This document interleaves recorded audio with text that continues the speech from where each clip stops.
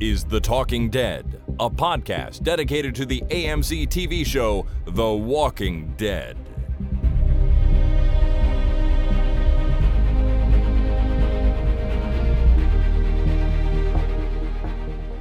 Hello, everyone. My name is Chris.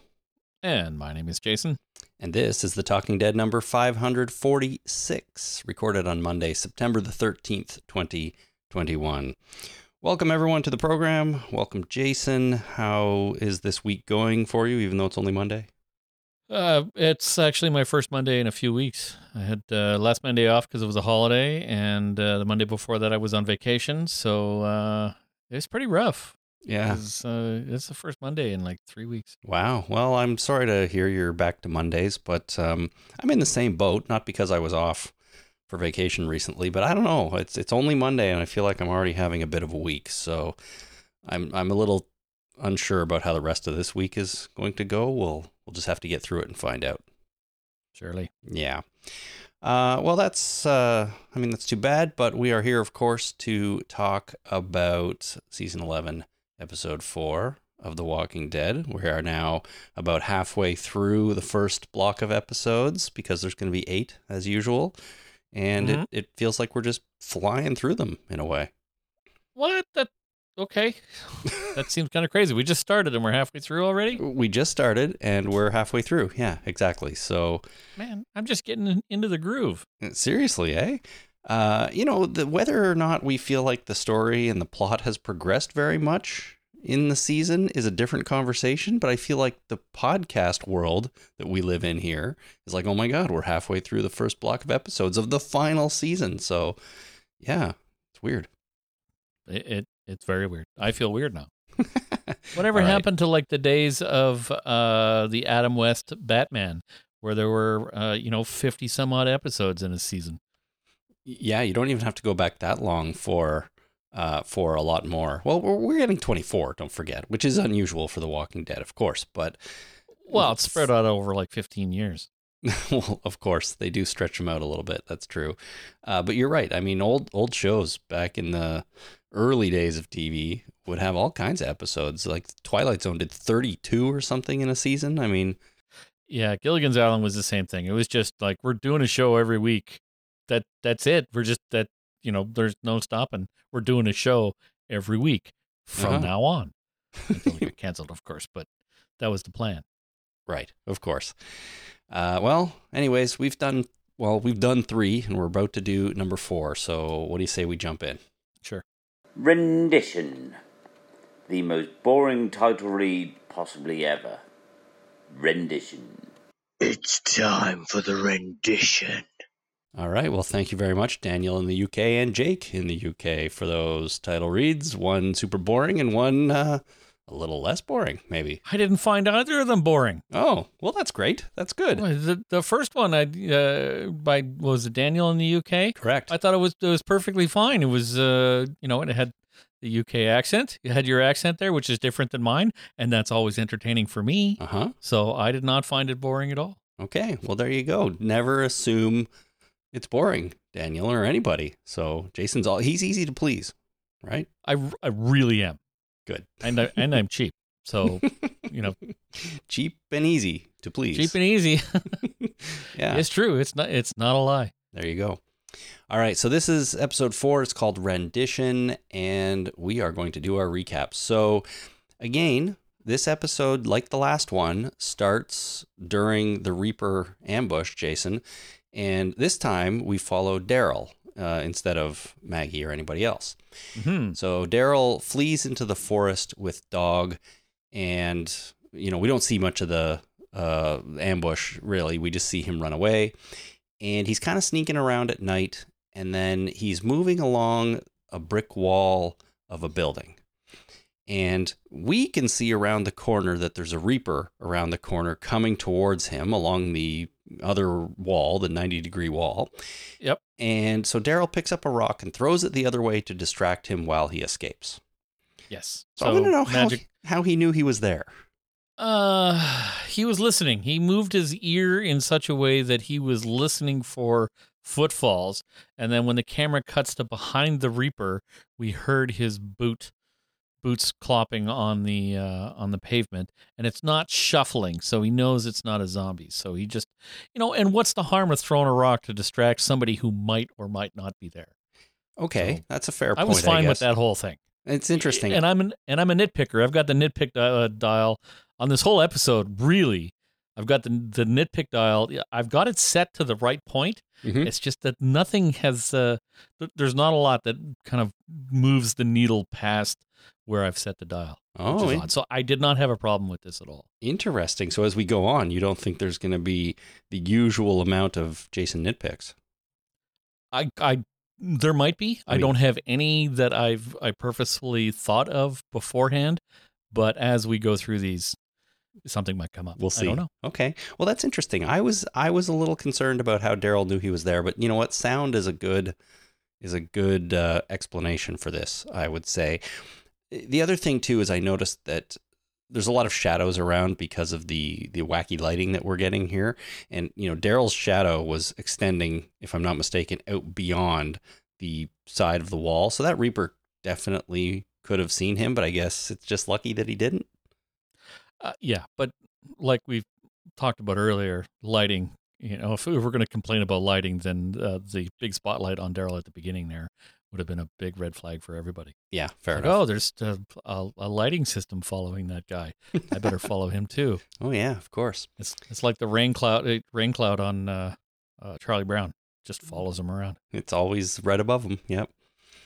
All right. Well, Daryl gets away. He escapes. We are back in some woods then, and he has to fight a Reaper hand to hand. This Reaper kind of gets the better of him, but Dog steps in and helps by biting the guy's leg. And the dude just sort of picks up Dog, throws him away, and then more Reapers show up. Yeah. Daryl, what does he do? He throws a knife and runs off into the forest.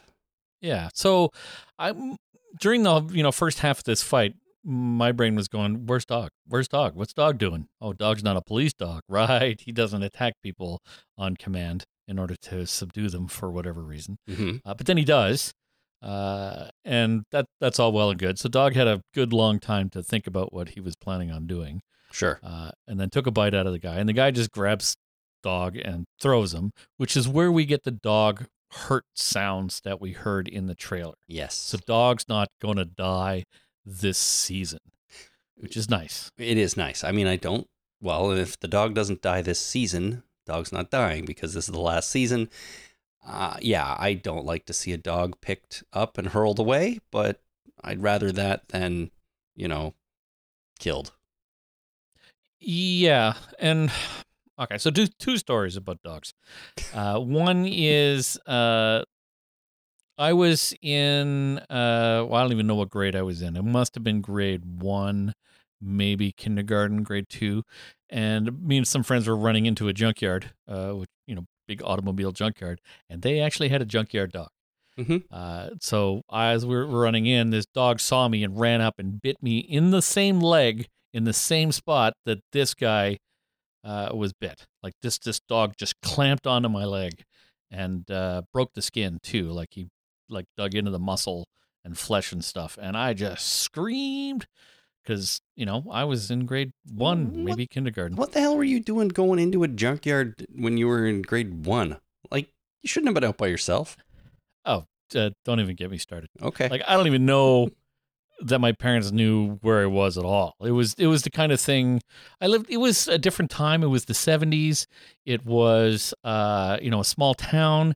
It was a rural area where everybody knew each other. And so at the beginning of the day, my mom would say, go outside and don't come back until you're hungry or bleeding. So I was bleeding, so I went home.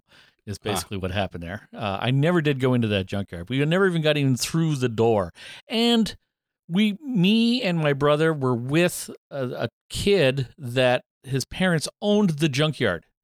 So it wasn't like we were running through a junkyard and this dog attacked us. It was we were running during the day through the front gate of this junkyard with somebody who owned the junkyard, or their parents did. So it was, and this was a family dog. It wasn't just a junkyard dog. It was a dog that was at the junkyard. So It was terrible. It was a terrible event. I had no permanent injuries except for a deathly fear of dogs for a long time. Oh, well, that does sound scary, but I'm glad you're okay. Yeah, and ever since then, my first instinct would be, and I've reasoned this out. I've never had occasion to try it, but if a dog ever bit me like that again, the first thing I would do is punch it right in the face, like right in the nose if I could, because that's the only real way to take care of an animal that has just start chomping on you. You do the same thing to bears. If you get attacked by a bear, just punch it in the face as hard as you can, as often as you can, until you can't punch it in the face anymore. That's your only chance. Okay, good in advice. order to get away from a bear. All right. So that's kind of what happened here. Maybe the guy punched the dog in the face, picked him up, and threw him away. Well, what really happened was the dog bit him. He picked dog up by the shoulders and then lightly tossed him away. Obviously, it was a stunt dog, and the trainer were doing that, and they didn't want to hurt the dog. But picking up the dog like that and just kind of tossing it away like that would, unless dog let go, that muscle was like all ripped to shit from dog. So I assume that whoever dog bit, and I'm not sure which character was bit by dog, that they were severely injured by this exchange, and then immediately healed. Of course, immediately healed. Yeah, you would think it would hurt, and then they were fine. Yeah, because dog the whelp's in pain as well, and dog's fine. All right. Well, we cut to daylight now because that was all happening at night. Daryl is digging into a walker to cover himself in the gormaflage, which he does. A particular reaper appears to be stalking him or hunting him, and you can tell by the eyes that it's a woman. Now, she comes across Dog, and somewhere nearby, Daryl hears Dog and goes toward him. Turns out that the reaper has Dog, and they come face to face. She takes off her mask, and dun-da-da-da, it's Leah, Daryl's old girlfriend. Yeah, and Dog just settles in. Like, she is pretending to hold Dog, but when she lets go, Dog just is like, oh, well, I'm going to stay here. This is nice. That's right. Daryl tries to call Dog to him a couple times, but he doesn't come. And Leah wants to know who the other people are that Daryl's been with. He claims not to know them. He calls them a small group. And yeah, Dog, as I said, doesn't come to Daryl. And then some other Reapers show up and surround him before we go to the opening credits. Mm-hmm. So I have Jan in Germany here writes in, holy crap, Dog is a useless piece of shit. I mean, it's a little harsh, but Jan goes on, either he is running off, getting Daryl in trouble, or he gets manhandled by an unarmed dude who simply lifts him up and throws him to the soft forest ground over a distance of about 1 meter before he beats it. Not to mention, he didn't even come for Daryl when called, but stayed with the blonde wacko. So, I mean, a little harsh on Dog there, Jan, but I mean, nothing you say is untrue. Yeah, well, relationships with dogs are complicated. Right? Of course, it's not just a simply man and beast, as one mind roaming through the universe, kicking ass and taking names, and I'm all out of paper. So, I don't really have a lot of experience owning a dog, right? But when I did have a pet dog, they didn't really do what I told them to do. But then again, I wasn't the alpha in the family at the time, right? So, and we've established from last week that Daryl is not the alpha in this relationship. Dog is the alpha, and the only time Dog does what Daryl says is that's because it's probably Dog's idea in the first place. Probably Dog controls him. So I'm not too surprised by the way this scene played out here. Really, as you said. Yeah, and you can tell in Dog's eyes that Dog is saying to Daryl, Stay. Stay. But Daryl doesn't really stay, right? He runs off all the time. So Daryl doesn't listen to anybody. No. All right. Well, after the opening credits, we have our camera under a hood. And it turns out, of course, Daryl's being dragged into the Reaper hideout. He's bound and hooded. And this is my nitpick. This is the worst hood ever. You can see everything through here. Like if I was bound in this hood and I was walked to this encampment, I'd know exactly where I was. You could tell everything. You could read signs through that fucking hood. So terrible hood, probably helpful because, it helps us, the audience, see through it a little bit, but I get your point. Terrible hood. Doesn't black out his vision at all. And why would they bind his feet? Like, just why you're making it worse for yourself to have to drag this guy however far you need to drag him. Just, put a hood over his face, tie his hands up, but make him walk under his own steam, for crying out loud. Maybe they're worried. Maybe they know the hood isn't very good, so they're worried about him running away because he can still see where he's going. All right, well then, luckily they left drag marks for somebody to follow all the way back to the encampment then. Yeah, that too. It just seemed kind of silly. Yeah. Anyways, this apparently is Meridian. So this is where Maggie was wanting to go, right? I mean, maybe that was clear to everybody, but I didn't really think about it the first time I watched. But this is the Reaper hideout. It's Meridian. This is where they've moved in. So yeah, we can call it Meridian from now on. But they take Daryl inside. They dump him into a chair in a dark room. And we know that Pope, the leader of the Reapers, is there, but we don't get a good look at him yet. But we do hear him say something like, "Let's see if you're right." And,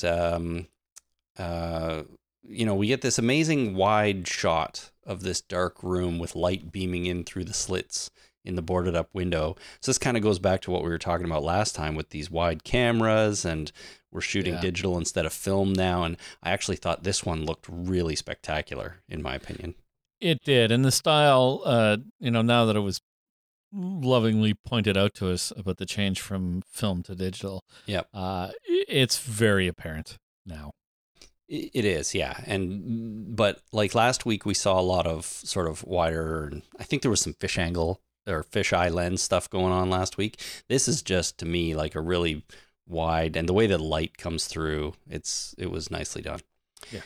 Now, while they're dragging Daryl, I also wanted to point out that there are at least a couple of close-up shots of his hands, and he seems to be doing something. And I think what he's doing is counting, trying to keep track of how many different either voices or people he sees or hears through the crappy mask. That's what he's doing, do you think? Oh, absolutely. I didn't. I knew that he was doing something with his hands, but I didn't know what it was. And then later he says 15 people. Yeah. So the math checks out. So that's what he's doing. Is he's counting people. Smart guy, keeping track of things. He's gathering intel the whole time he's there, right? Yeah. I would have just been fidgeting with my fingers, probably playing some kind of AC/DC drum line or something. Just trying to calm your nerves a little bit. Yeah, we've when in doubt, do the drum part from Back in Black. All right, good advice. Anyways, we're in this room. Leah is there. She takes Daryl's hood off. They talk briefly about their history, and Daryl says he went looking for her. He's sorry she ended up with these people, but she claims that these people are her family, and they never stopped looking for her. So she's not sorry at all that she's with them. And she, asks him again. She wants to know what the deal is with the people Daryl is with. He claims he has nobody, and she says he's filthy, so grabs a rag to clean him up, but uses it over his face to knock him out instead. And we fade down to black and then back up out of black. So that doesn't work. Like if you take a wet rag and put it over somebody's mouth to turn them off, no, that doesn't work. If it was ether, maybe, but a rag soaked in ether takes a few minutes. Like it's not something you just go, oh, boop, it's not an off button. It's like you cover their mouth and then you wait for a long time. I mean, chloroform, is that the same thing? That's what people get unconscious with, right? Yeah. So I don't know what, maybe she was just torturing him, starting to torture, because as soon as we come back to consciousness, right, he's being waterboarded and has been for some time, right? It's not just him being conscious again after being unconscious. It's, stylistic fade to black, fade back in to a different situation. Well, that's a good point. I sort of took it as, going unconscious, but you're right. Maybe he wasn't actually. This was just the first steps to being waterboarded, because that's what's happening when we come back.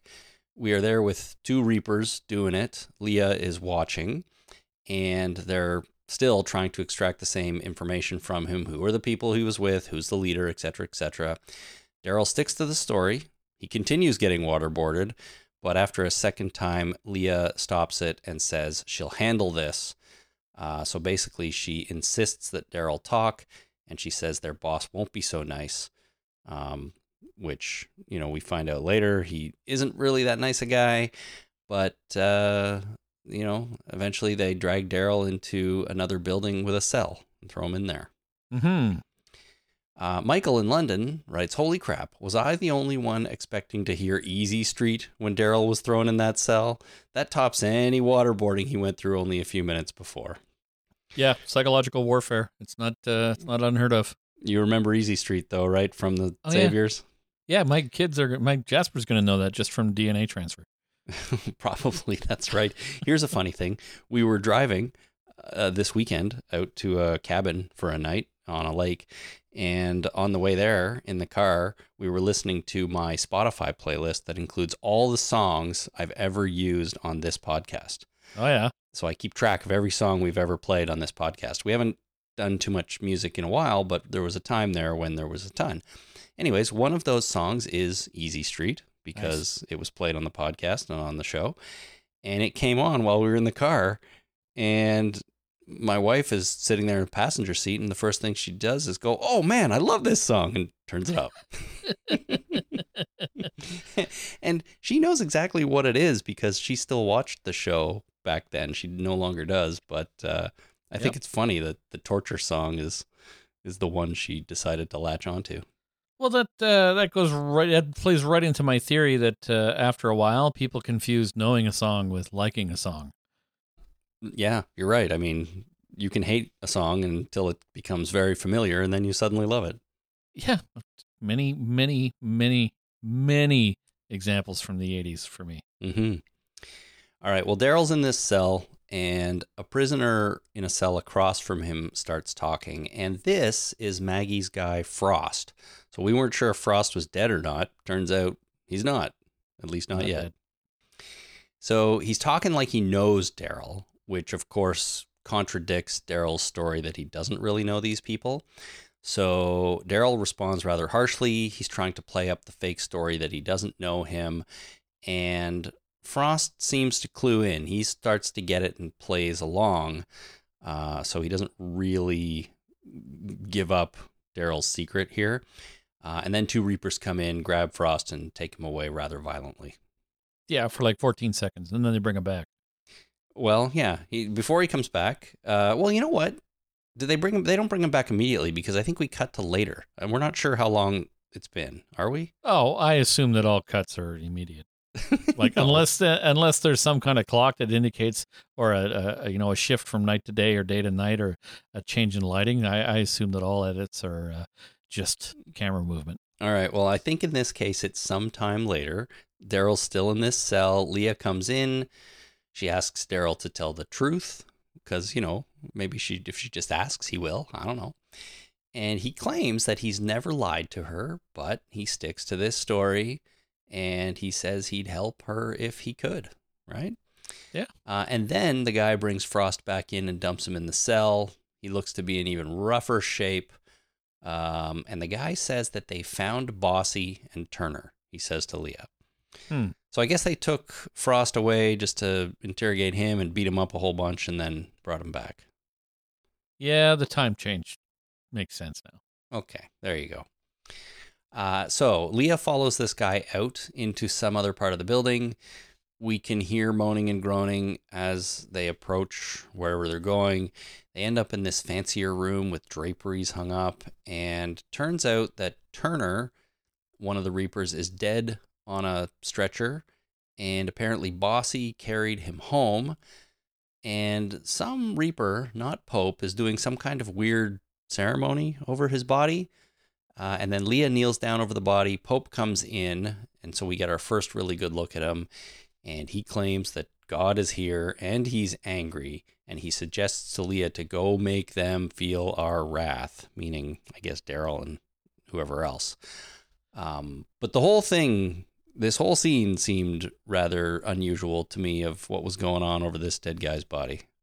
Well, yes and no. I mean, if we learned anything from Fight Club, that his name is Robert Paulson, is the kind of thing you do over a dead body. They have a name after they die. They've paid their price. They've paid for their travel into the afterlife. Then this guy comes in, and this sets it up for me. The entire storyline of these people as opposed to Alexandrians, because the last thing we heard Father Gabriel say is God is not here. Right. And the first thing we hear Pope say is God is here, and we're angry. So that's in complete opposition to what Father Gabe said. So they're going to have it out, and that's the only real conclusion we can come to, right? I guess so, right? God's in one place and not the other, and he used to be They in were the of other place. differing opinions. Right. It's a really easy way to set up conflict. It is of conflict of two men of God. I assume, like we have a preacher and a mercenary leader.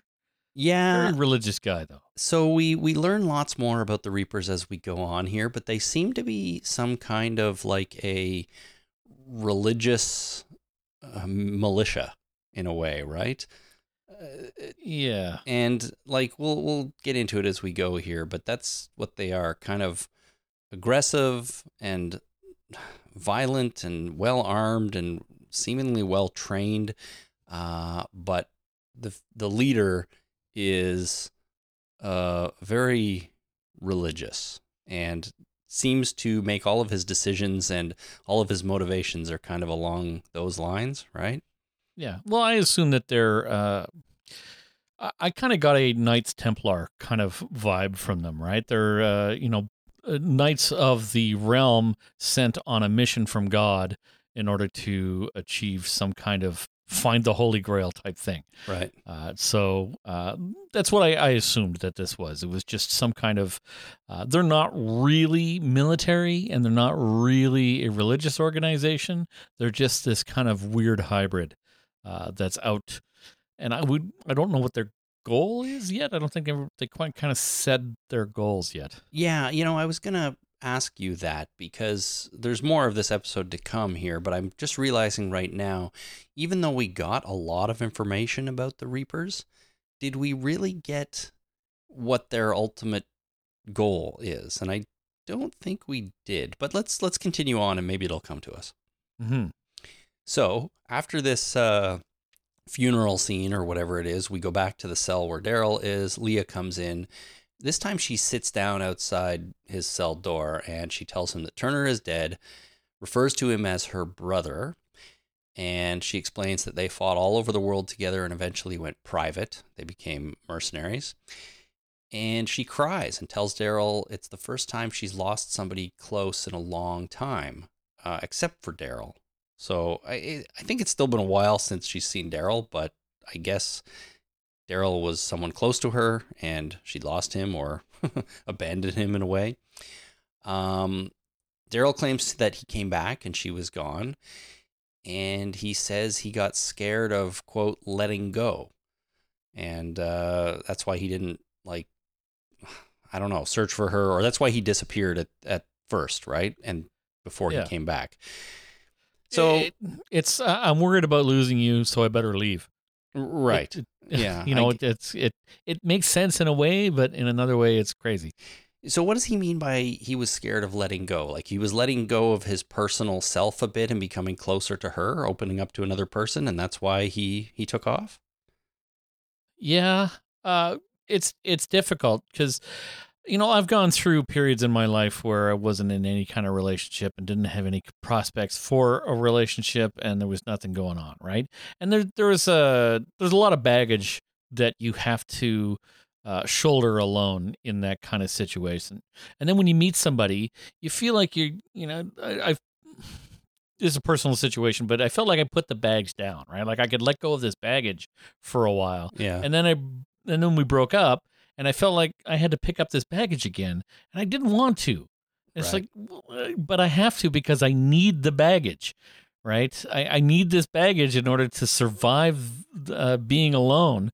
So I can understand it in a way that he has this baggage because he's been alone for so long, and he met somebody, and he's worried about putting the bags down because he might have to pick them up again, and he doesn't know if he has the strength to do that.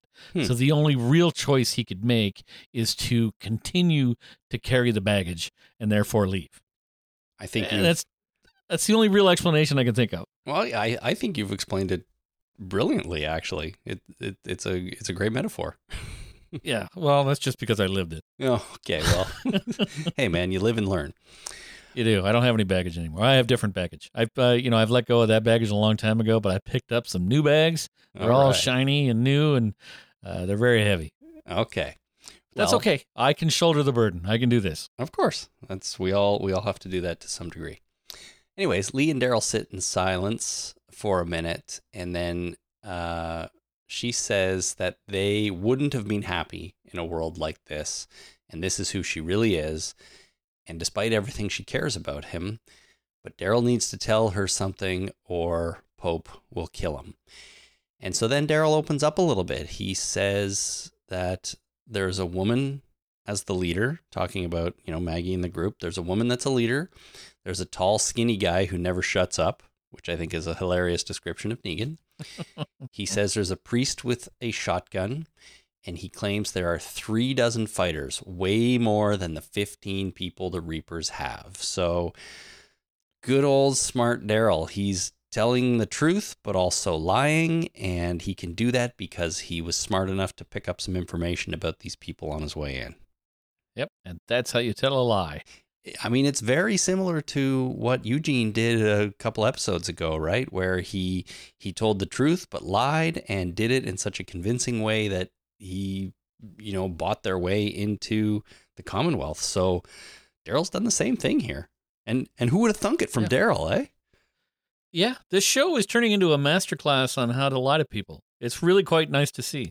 It's amazing, actually. I like this kind of stuff. I like these kind of scenes.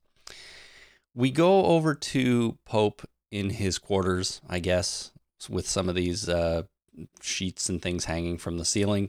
He's sharpening a knife. Leah comes in and claims that she broke Daryl and provides the info she got. Pope I have a nitpick. Oh, let's hear it. My nitpick is the cliche of the militaristic person spending all his time sharpening his knife. Right. I have three separate distinct problems with this. One is, if you're going to properly sharpen your knife, don't do it sitting down like this. Like put the sharpening stone on the table, do it right. Don't do it this half-assed way. Second of all, I think he was sharpening. What was he? It was his combat knife. Okay, so I don't really have a problem. If it was a bayonet, no, it is a bayonet. It's a bayonet. I have a problem. You don't sharpen bayonets. You want them to be dull. You don't want to, have them nicely slice into people. You want them ripping nasty fucking holes. You. So, yeah, you. No, you do not sharpen bayonets. This looks like it's a bayonet. But it also could double as a combat knife, which, probably could be quite sharp. So it's hard to say. And the third problem is I guess that's it. That's all the three problems. The cliche, that's not how you do that, and don't do that in the first place, are my three problems. Well, let me ask you this. I mean, I understand totally that the sort of bad military guy sitting there when nothing else is going on, sharpening a knife, and it feels like that's all he ever does. In the non-zombie apocalypse, I can see why that's kind of silly, because there's always something else you could be doing. But in the zombie apocalypse, right, is there? I mean, maybe he's just bored and he's run out of stuff to do, so he sits there, sharpens his knife. Play cards. You do something. Make a deck of cards out of pieces of paper lying around. You could do some stuff. This cliche bugs me, and it's it's from bad pulpy novels where the bad guy is having an interview with the protagonist, and the bad guy is cleaning his gun or is sharpening a knife or has his sword on the table or something like that. Just kind of some show of militaristic bravado. It's complete bullshit. Doesn't mean anything. He's not doing this because he's bored. He's doing this because it's cinematically and from a story point of view, it informs his character. And I don't think we need this. He has a character that is part of this. I mean, sure, it was the Mandarin from the Marvel universe. He's the same guy as the Mandarin, I assume. The actual Mandarin, not the fake Trevor one, which was hilarious. Okay. Anyway, I really got a Mandarin vibe from this guy, but his character is informed well enough without this fucking cliche bullshit. So my nitpick is, really, did we have to have this in the show? I was going to say, how else are we going to know he's evil then? But you've already said, I think we already do. Well, we got a magical fire thing later, so we can talk about that. Sure. That does just as well a job as this. We've got lots of extra evil stuff coming up, so we'll get to that. Anyways, Lee tells, as I said, explains the information she got. Pope claims that they've lost a day tracking their enemy because she went on a fishing expedition with an old boyfriend. So he's not initially convinced that what they got out of Daryl was of any use. And Leah seems to be trying to get Daryl to join them rather than just get information. And Pope is skeptical of this, of course, but seems to trust what she's saying. I feel like he puts a lot of trust in her overall in this episode in a bunch of different scenes. And I know we don't really get a lot of insight into what his relationship with the other Reapers are like, but you gotta feel, at least I did, that there was something a little deeper between Pope and Leah. I don't know. Did you feel that at all? Well, I mean, as far as, primary characters in this episode, yes, there's something going on there that's deeper than the other random people that are wandering around doing nothing but, sidemen stuff. Well, there's a guy standing in the room the whole time they have this conversation too, which I thought was funny. He's just sort of background gun holding guy. Yeah, well, it's setting the militaristic tone of the Reapers, right? Yeah. Why was he there? I don't know. Why is he guarding? Why is he, guarding from inside the room, staring at the guy he's supposed to be guarding? I don't know. That's a really dumb thing to do. If you're going to guard somebody, turn around and face the other way, because the threat's not going to come from the guy that you're guarding, unless you're guarding that guy, right? Like, you're not guarding for that guy, but you're actually guarding from that guy. So if you're guarding from, like, the friggin' rubber suit dudes, stormtroopers from the Commonwealth, they were all standing around not looking at anything, right? They were supposed to be guarding the prisoners. They weren't looking at the prisoners. They were not looking at each other, right? Knowingly, and some lovingly. Of them were too busy, too busy running off to get it on. Yeah, and that's fine and everything. If you can have yourself a workplace romance, I say go for it, as long as it doesn't get anybody hurt and everybody's a consenting adult. It's good. You only live once, man. But so guarding is weird. All right, well. Anyways, the Reapers now have Daryl tied up in a chair, in the chair again, that room we saw at the beginning. Leah comes in and says Pope is on his way. And then she unties his ropes and says, follow my lead.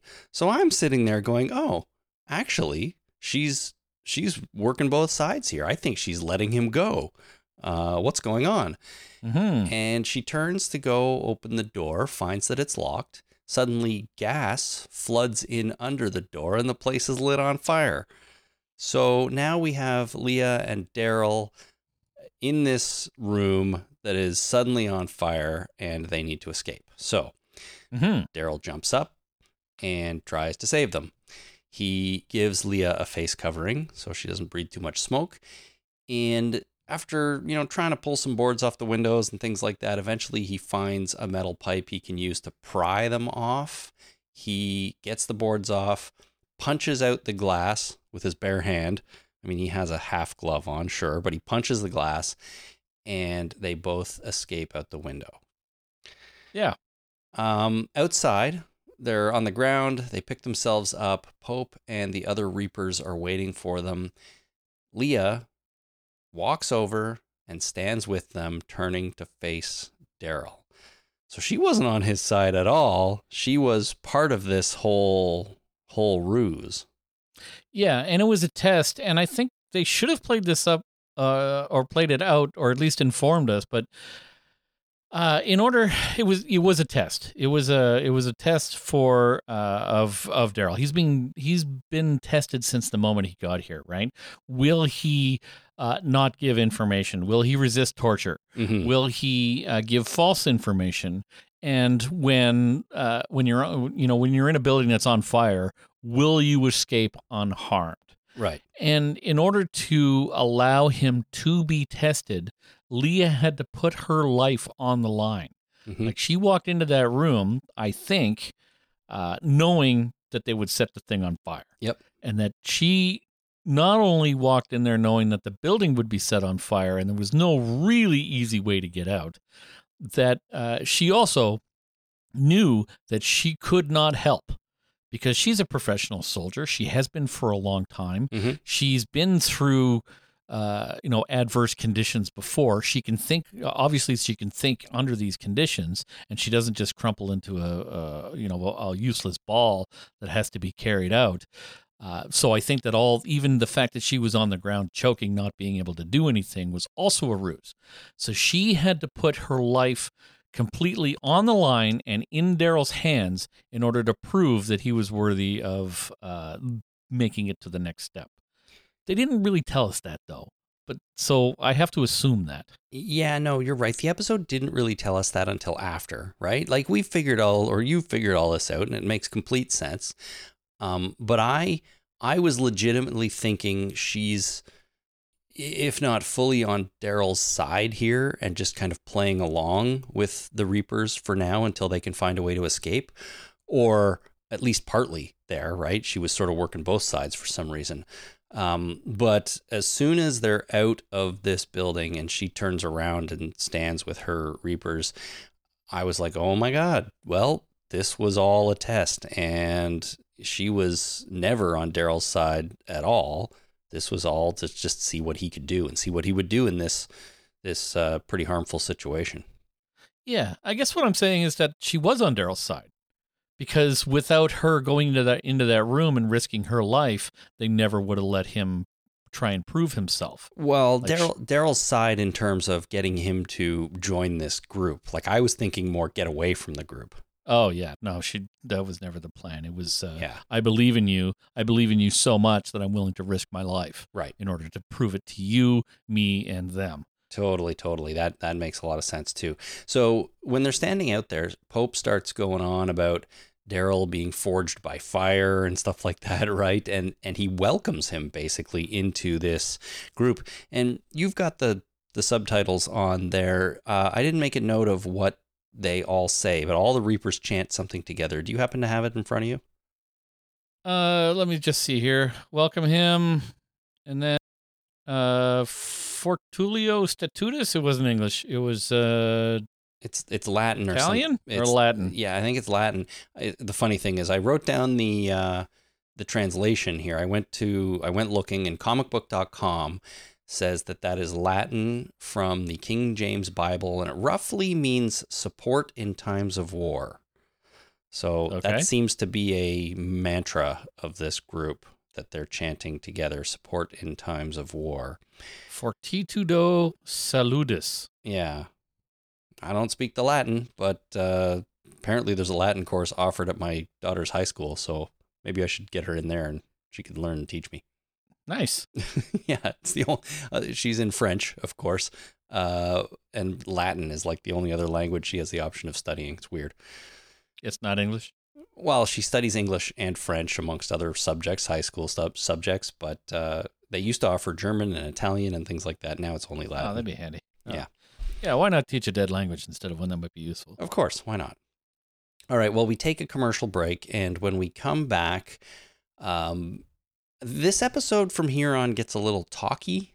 And in fact, up until this point, it's been a little talky as well, but at least we had, the burning building action scene and the cold open and stuff like that. But the rest of it is really a lot of chit chat. So yeah, we had Dog's betrayal, yes, absolute betrayal of Daryl. We did have Dog's betrayal. That's a heartbreaker right there. It really is. It never gets resolved in this whole episode. That's it. Dog betrayed Daryl, and that's the end of it. Well, I hope it gets resolved at some point. But from here on in, there's a lot of discussion, and we have Pope questioning Daryl, and he asks him if he believes in God. Daryl says no, he just believes in himself. And I thought Pope's response to that was kind of funny. He basically just says, well, that's a mistake because you're not God. Yeah. Plain and simple. The standard response is God believes in you. Yeah, that's right. Pope continues to talk about his time fighting in Afghanistan. He relates it to God, but he's talking about how the soldiers were the ones experiencing the horrors of war, but they didn't get the respect that they deserved from like the politicians and stuff like that. And he says it's what led them to becoming mercenaries. And, he just goes on, as I said, talking about the difference between politicians in charge versus him and his people on the ground and stuff like that. And I was thinking, and I don't know if this occurred to you, Jason, but it reminded me a little bit of that mural that Daryl saw in the subway, right? The two different classes, the people wearing the crowns, and then the lower classes attacking and ripping the crowns off of the people. And Pope is here talking about the politicians in charge and the soldiers on the ground and the disparity between the two and stuff. I don't know if the episode was going for that or if it really means anything, but it occurred to me while I was listening to Pope talk. Yeah, maybe the entire theme of this season is to highlight class structure and how that you can tear that down. It actually very well could be, right? I mean, that's one of the things that zombies can represent. So yeah. I don't know. Might be what The Walking Dead's going for. I personally believe it's consumerism. Sure, that's another thing. Yeah, they're the same as buying shit on Amazon. You buy shit you don't need, and it's killing you. It's killing me. Is it? You just can't stop buying stuff? Well, I haven't bought anything on Amazon in a while. I bought a rock tumbler like a month ago. Oh. Really excited to maybe use it someday. Maybe someday. All right. I got to clear off the counter in another room and plug it in. And there's a whole thing. Perfect. Well, stop buying stuff that's killing you. It's no good. I've wanted one since I had a rock tumbler when I was young, and I've wanted one for a long time. And Jasper started looking at rocks. He loves picking up rocks and stuff, so I thought that maybe he would like it. And he loved the rough, pretty rocks that it comes with. It comes with a bunch of things that once polished up will be really nice. Anyway, that's neither here nor there. Sure. Someday we'll do a rock tumbling podcast. Good times. Sure. Pope also continues to tell a story about his crew being stuck in a burning building, but they all got out safely, like not a scratch on them. And he decides that because of that, this means they are the chosen ones, capital C, capital O. And he also thinks that because Daryl escaped the burning building without a scratch, he's now born of fire, as I said before, and basically is one of them. So if this group is not called the Reapers, they are now called the Chosen Ones. But we can continue calling them the Reapers if you want. Wait, they're not. Wait. Oh, do they call themselves the Chosen Ones and other people call them Reapers? I'm not sure about that, but that could be the case. I do feel like Pope was like calling themselves the Chosen Ones. I don't know. Maybe Reapers is a name given to them externally. Who knows? Maybe. I mean, people call zombies all kinds of stuff. Well, that's true. Never zombies. So who knows? People have names for things that don't necessarily have anything to do with their actual names. Yeah, right. Well, we'll see how this plays out. I mean, it may be a matter of perspective what you call this group, but if that's the case, then we're free to come up with our own name for them too. So think about that for a minute. Yeah. Anyways, we cut outside, and the Reapers / Chosen Ones are eating around a fire. Pope brings Daryl out, and he tells Leah that she was right about him, and he's family now. So it's weird. Pope seems to be just accepting Daryl into this group, which, I don't know, feels like a lot of trust to put upon someone who, yeah, sure, they got out of a building you lit on fire, but you've just met the guy, and well, weird. Yeah, I mean, there's some indoctrinating going on here, right? It's when Daryl first, when they started having the conversation in the room, he said, I passed your test, and he's basically Pope said, you passed a test, right? That's not the only test, but then he comes out and says he's family now. He's talking as if Daryl's fully indoctrinated into their group. But that's a ploy in order to get Daryl to buy into this, right? It's welcoming him, making him feel important, making him feel part of the family, and it's to it's not necessarily convince or telling everybody that he is part of the group. It's in order to convince him that he wants to be part of the group and that he wants to live up to that acceptance that he's now gained, even though it's tentative and conditional. And he knows that from a logical level, but there's still that feeling of, they really like me. They like me. You really like me. It's hard to give up that thing. Sure. When you feel it. Totally. Well, what happens next? Do you think that's part of Pope in a way trying to communicate sort of what they're all about to Daryl, and or frighten him into submission in a way? And maybe we should talk about what happens next before I ask you that. Well, I'm not entirely sure. This is a I'm not sure if it's a Walking Dead specific trope or whether it's just in general, but it's a leader has to show leadership by killing or maiming their own people, right? And Negan's done it, the governor's done it, everybody's done it, right? It shows the bad guys and how they govern their people. By killing them off if they do anything, even the slightest infraction. Alpha did it. All the bad guys do it. So I don't know if it's necessarily just this show, but in this show in particular, all the bad guy leaders do this. Yeah, you're absolutely right. Well, what happens is that Pope starts talking to his people. He begins praising Bossy, this one guy, this one Reaper, for carrying Turner back. And then he questions why Bossy has wounds on his back.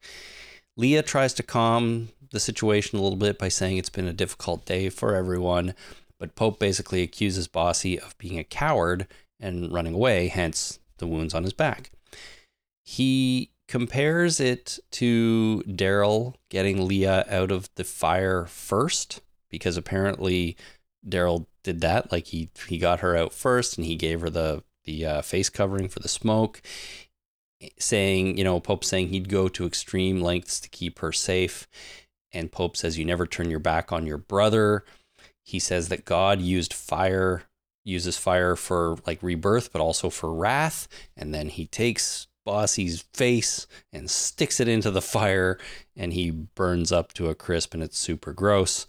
So clearly Bossy is the supercharged walker that was hanging on the Judas tree in the last episode that Negan and Maggie saw. Oh, yeah. It has to be, okay. Right? No, you're right. You're absolutely right. I was thinking, my entire brain forgot that this was during the same timeline as the last episode. I completely forgot that.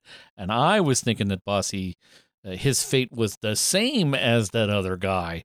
I hadn't put them together like that. So thank you. I mean, it makes perfect sense. Yeah. I guess it could be the same, but not the same guy. But I think there's no reason to do that. I think they burnt this dude up, hung him on the tree, called him a Judas, and there you go. So that means that it's not Elijah. Nope. And we still don't know the status of Elijah, whether he's alive or dead. But I'm going to assume alive for now because we didn't see a body. But just to finish up this episode, Pope says that they are the chosen ones again. He says they run into the battle, into the fire. It's almost a rallying cry, I feel like. And Daryl looks on as all this happens. And I must admit, Leah looks pretty concerned, if you ask me. The look on her face is like, oh man, this is not great. Here we go again, maybe. But that's it. Cut to black. Episode over. I have a number of problems with this. And it has nothing to do with none of these are nitpicks. It's character issues. So Pope was, I assume, part of their leadership structure when they were in the military, as well as their leader while they're mercenaries. Before, and while they were mercenaries, and now he's their leader in the apocalypse. Yeah. So if he's military trained, and I assume they're all military trained, the military has effective ways of teaching people how to be good leaders. And not only be good leaders as in you have to be a good manager so that people will look up to you and want to be able to do their jobs, but leaders in a way that you, at some point, could very well ask this person to sacrifice their life in order to achieve some kind of goal. And in order to be able to be that kind of leader, you have to not think of them as disposable, but you have a responsibility to them, not from them. Mm-hmm. Your responsibility to them is to keep them safe, to keep them happy, and not to ask them to do that unless it's worth it, and unless it is something to, you're not even sacrificing a life. You are asking them to do something that will be of the betterment of the entire group, or whatever it is. And in order to have that kind of leadership ability, you don't treat people like this. You do not say, you're injured on your back, therefore you are a coward and running away. What if you were protecting somebody else, and the best way to do that is to shield them by covering them, Mm-hmm. and therefore you got an injury on your back? This is not a telling thing. There's circumstances involved in this situation. If you ran away and left somebody, that's a whole other thing, right? And if he did that, then talk about that. Don't talk about the injuries on his back. Sure. And then if he did something wrong, teach him. Don't burn him in a fire. Well, yeah. And also we know that this bossy guy carried Turner like 10 miles back. He carried him back to them, right? It's like, yeah, it doesn't seem like he abandoned him or ran away or anything like that. But I think what they're going for here is Pope is insane.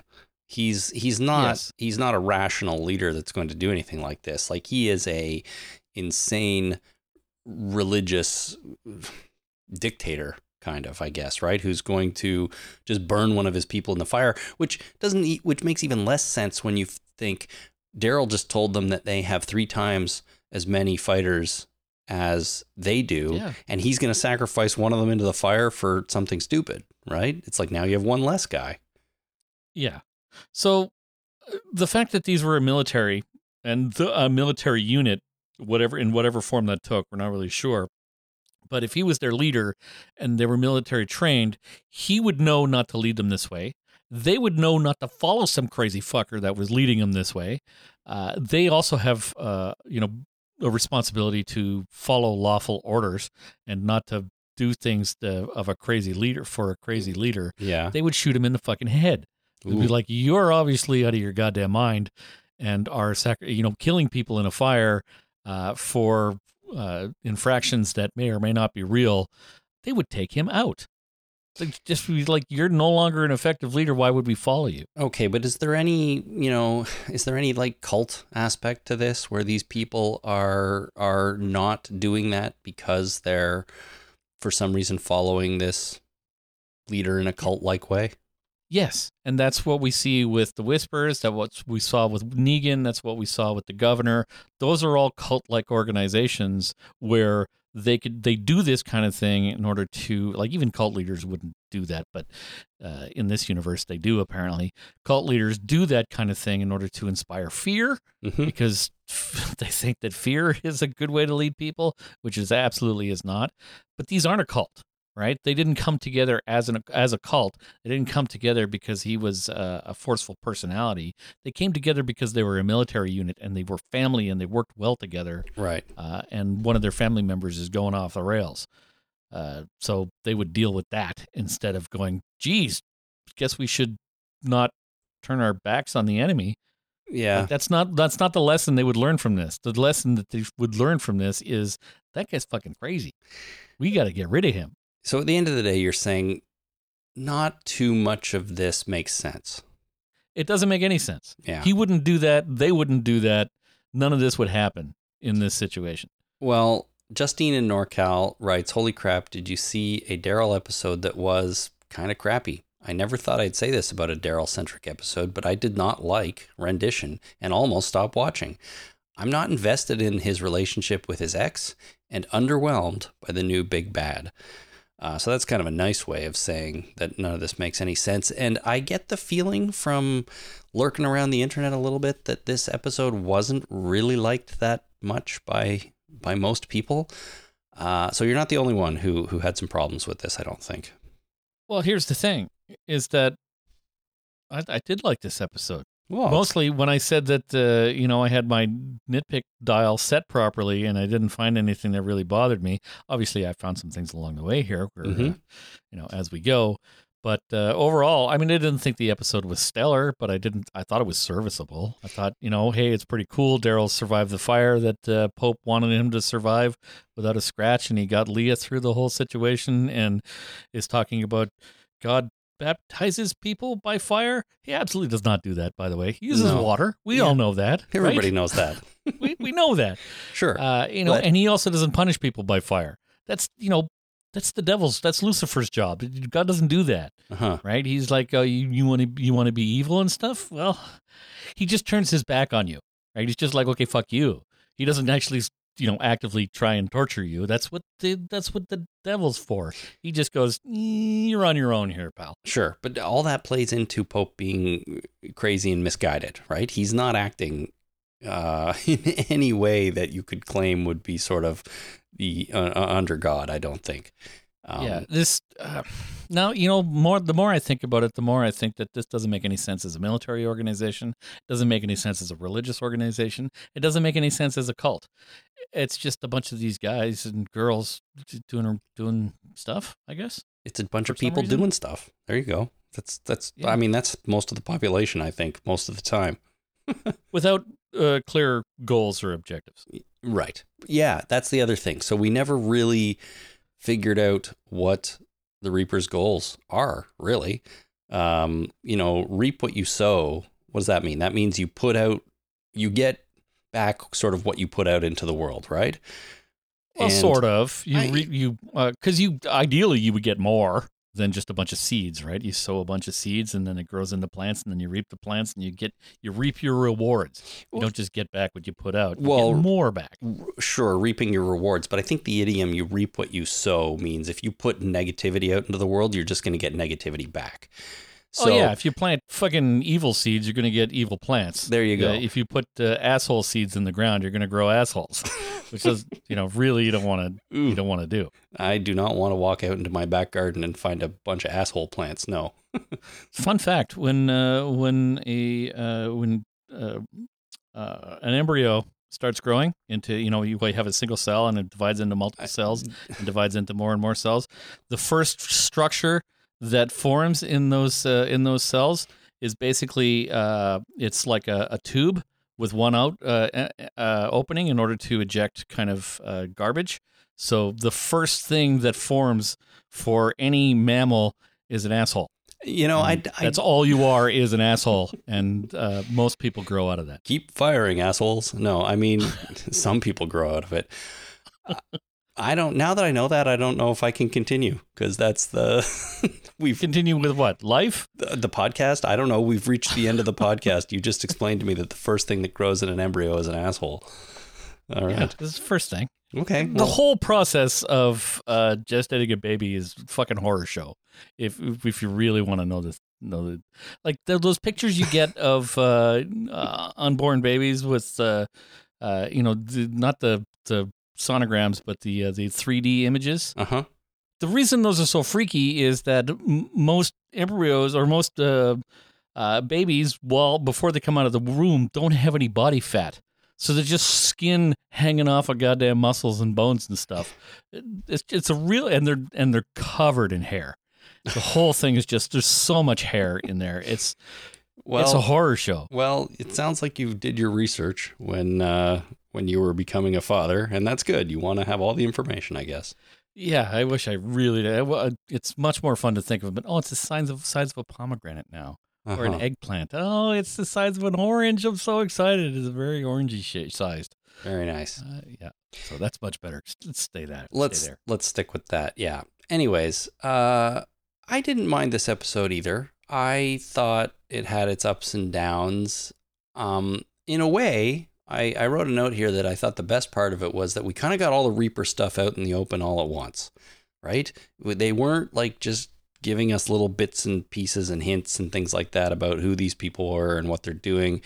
Now, having talked about it, I realize we don't really understand their motivations yet or what their goals are. So maybe we don't know all the Reapers information yet, but I do feel like it was a pretty good introduction to them overall, and I'm glad we had an episode that just kind of focused on it.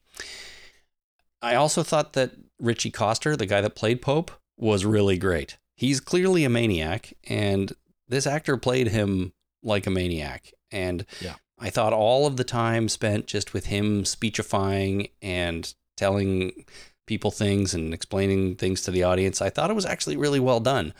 It definitely held my attention, and I thought he did a great job. So I enjoyed that about it. Yep. But let's talk about Daryl and Leah for a second before we wrap up here. What do you think Daryl is doing here, Jason? Do you think there's any chance in hell that he's standing around going all of this and actually considering joining up with these people? Because Pope seems to think Daryl is family now, but he's not, right? No, and nobody thinks that. Nobody. I don't know why he's saying. Well, I do know why he's saying, and he's saying it in order to get him to feel more involved in the whole situation. But nobody believes that. He doesn't believe it. The people there don't believe it because they know it's all bullshit. Daryl's like, that's fucking bullshit. Mm-hmm. And he doesn't want it. No, Daryl's not buying into this crap at all. Okay, so where this is going to go is that he is going to escape somehow and take down this whole organization in a way. And I think that even though Leah gets out of that building that's on fire and immediately turns around and starts doing the Reaper chant, I am not convinced that she's 100% on board with Pope. And, you've explained it very well, which, it would make sense that she's not because of all those things.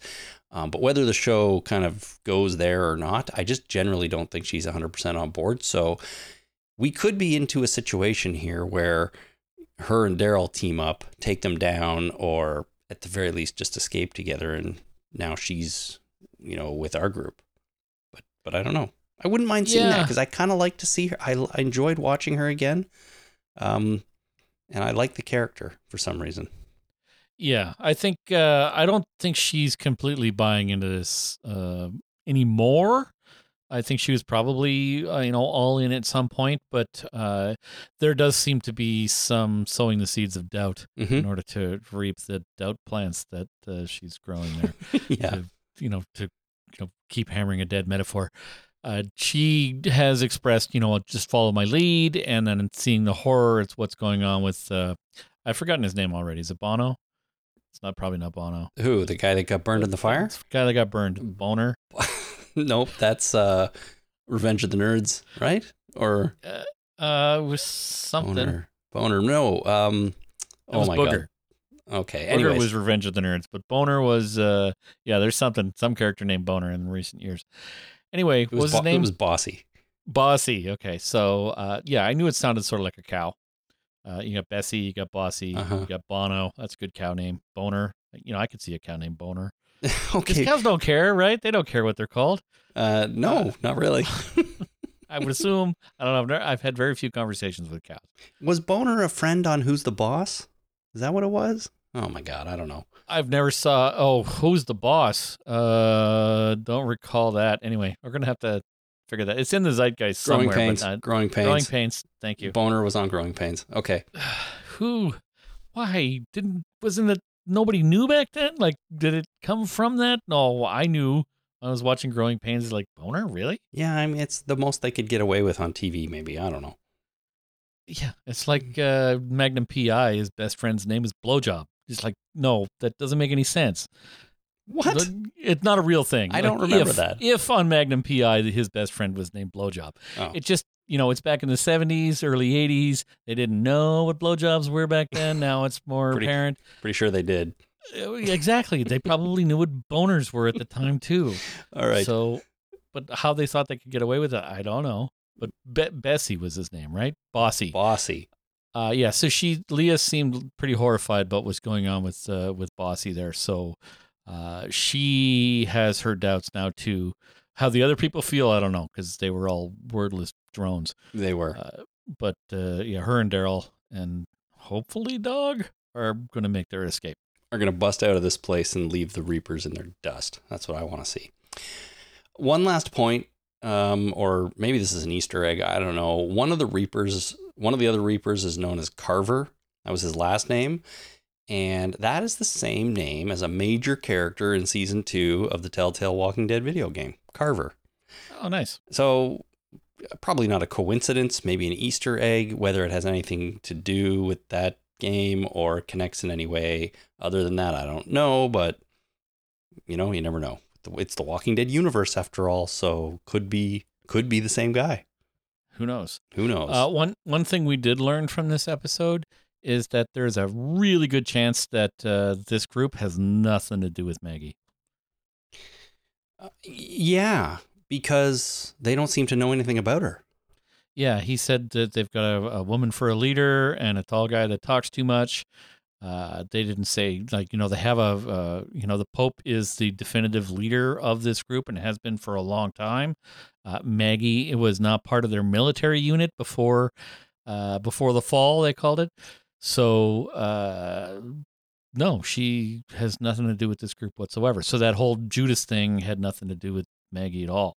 No. And in fact, was odd in its own right because who is the sign for, right? I mean, this guy killed Bossy, correct? Bossy, yep. In the fire, and then tied the zombified corpse to a tree, which they had to drag all the way out there. I guess they just love dragging people around. But they dragged this guy all the way out to the outskirts, tied him to a tree facing out, and put Judas on this sign. Wouldn't he just hang him next to the fire with a sign that says Judas? Because this was entirely for the Reapers, for the chosen ones to know that you don't turn your back on your friends. So who's the message for? This is all really interesting. Like, how does Maggie fit into this at all, right? She seemed to think, or the feeling I got from her is that these Reapers really terrorized her people, and she basically barely escaped from them, right? So how is it possible that they have no idea who they're dealing with, and why are they so aggressive towards them other than they're just aggressive and they want to kill everybody? But like, you're right. Where's the connection here? I'm not really feeling it. You know what I mean? What does Maggie have to do with them other than they terrorized her? And what do they have to do with her? And why don't they know more about her? Right? This is the information they're trying to get out of Daryl, unless that's all a ruse too, for some reason. I don't know. It's not all falling into place very quickly here for me. No. And another thing that doesn't fall into place that just occurred to me was that Leah said to Daryl that she hadn't lost anybody in a while, right? Except for Daryl and this guy that died. Yeah. Right? Yeah. Except that, during the pandemic episodes, didn't they kill a Reaper? Big tall dude, got a fucking grenade, blew up in the field there. They did. That was in Maggie's, the first of the pandemic episodes, Maggie's one. Yeah. Wouldn't he have been a family member that Leah has lost recently? It would be for sure. The only explanation I can think there is like she was closer to this Turner guy than she was to that dude whose name I forget. So I'm pretty sure they just missed it. Yeah. I think this was a miss on the writer's part. It could be, and I mean, I know Leah also talked about was it her son, right? I mean, she lost a son too. I mean, I know that was before, so sure, that qualifies as not recently. But yeah, you're right. I mean, unless she feels differently about certain members of the Reapers than others, I don't know. Well, they didn't explain that. No. So there's some holes here. And the more we talk about it, the more I think about it, the more kind of questions I end up with. But you're right. I mean, that Judas, who was that message for, and how did they know where to put it? And why would they put it there and not, and if they're there anyways, it sort of indicates that they know where Maggie is going and Negan was in where they were, and unless it's just random, but nothing is random, right? So I don't know. It's not coming together for me anymore. Yeah, it doesn't make any sense. It's like all the statues on Easter Island. They're all facing out. Why are they facing out? Aren't they? Who are they for? They're not for the people that were on Easter Island. They're for somebody else. They're for the people arriving at Easter Island, I guess. Okay. Either way, none of this Reapers stuff is making less sense than it did to me when we started this. I still appreciate the fact that we kind of learned a little bit about their organization and we learned about Pope, but yeah, it's not all clear to me. Anyways. And they still have firearms? Yes, they do. Okay. Well, it seems a little odd. One guy had the guard that was in the room there that was guarding Pope and Daryl. I'm pretty sure that was a flintlock. Now that I think about it, I don't think it was. I think it was some kind of muskety type weapon. Anyway, I don't know. They used a lot of hand-to-hand weapons in the forest there, a lot of throwing blades and things like that. But you're right. That guy was standing there with a gun for sure. Yeah. Anyway, it was weird. Alrighty. Well, that is season 11, episode 4. Lots of things to figure out. And if you have any thoughts, of course, send in feedback and comments and whatever else for our feedback show coming up later this week. Now, before we end, of course, as usual, we need to thank some new patrons and choose this week's winner in our season 11 patron prize. What's another P word? Patron prize. Please? No, I don't know. Anyways, something. We'll think of something. Sometimes by the end of the season, we'll have a name for this whole thing. Anyways, new patrons this week, Rita O and Zara N. Thank you so much for becoming patrons of the Talking Dead podcast. You can do that at patreon.com/The Talking Dead. And this week's prize is an Alpha t-shirt. So a shirt, Walking Dead shirt with Alpha and some Whisperers on it. Very, very cool. Okay, Jason, it's that time again. You are going to reach into whatever prize container you have mustered up this week and pull out our winner's name. So this time what I did was I had a neighbor that had a whole bunch of kittens. So what I did was I borrowed a box of kittens, and they each have little tags on them. So I put tags of all the different patrons' names on them, and I'm going to use this feather that I have, and the first kitten to grab it out of my hand, I'm going to read the name off of that tag. So there we go, putting it into the so fluffy and cute. I love these kittens. Oh, I got it. Okay, we got it. We got a real fierce one here. It's a little black kitten. Very, very cute. Big, big green eyes. All right. Do cats have green eyes? I don't know if they have green eyes, but this one does. This one does, of course, because this kitten has green eyes. Oh, he's so fuzzy. He's purring up a storm, too. Okay, so the name on the tag is Scott E. All righty. Scott E. Scott E. Thank you very much for that. Box of kittens, much nicer than bag of hair. Yeah, the bag of chips too. That was pretty good. But right. Yeah, this is a box of kittens, not a bag of kittens. That'd be a whole different thing. Uh-huh. But a box of kittens. This particular cat, his name is Professor Fluffington. But he has I put Scott E.'s name on the tag. So Scott E., you won your prize from Professor Fluffington. All right. Well, congratulations, Scott E. I will be in touch via Patreon and email if I need to. So keep an eye out for that. And we'll get your Alpha t-shirt in the mail and organized as soon as we can. So congrats to you.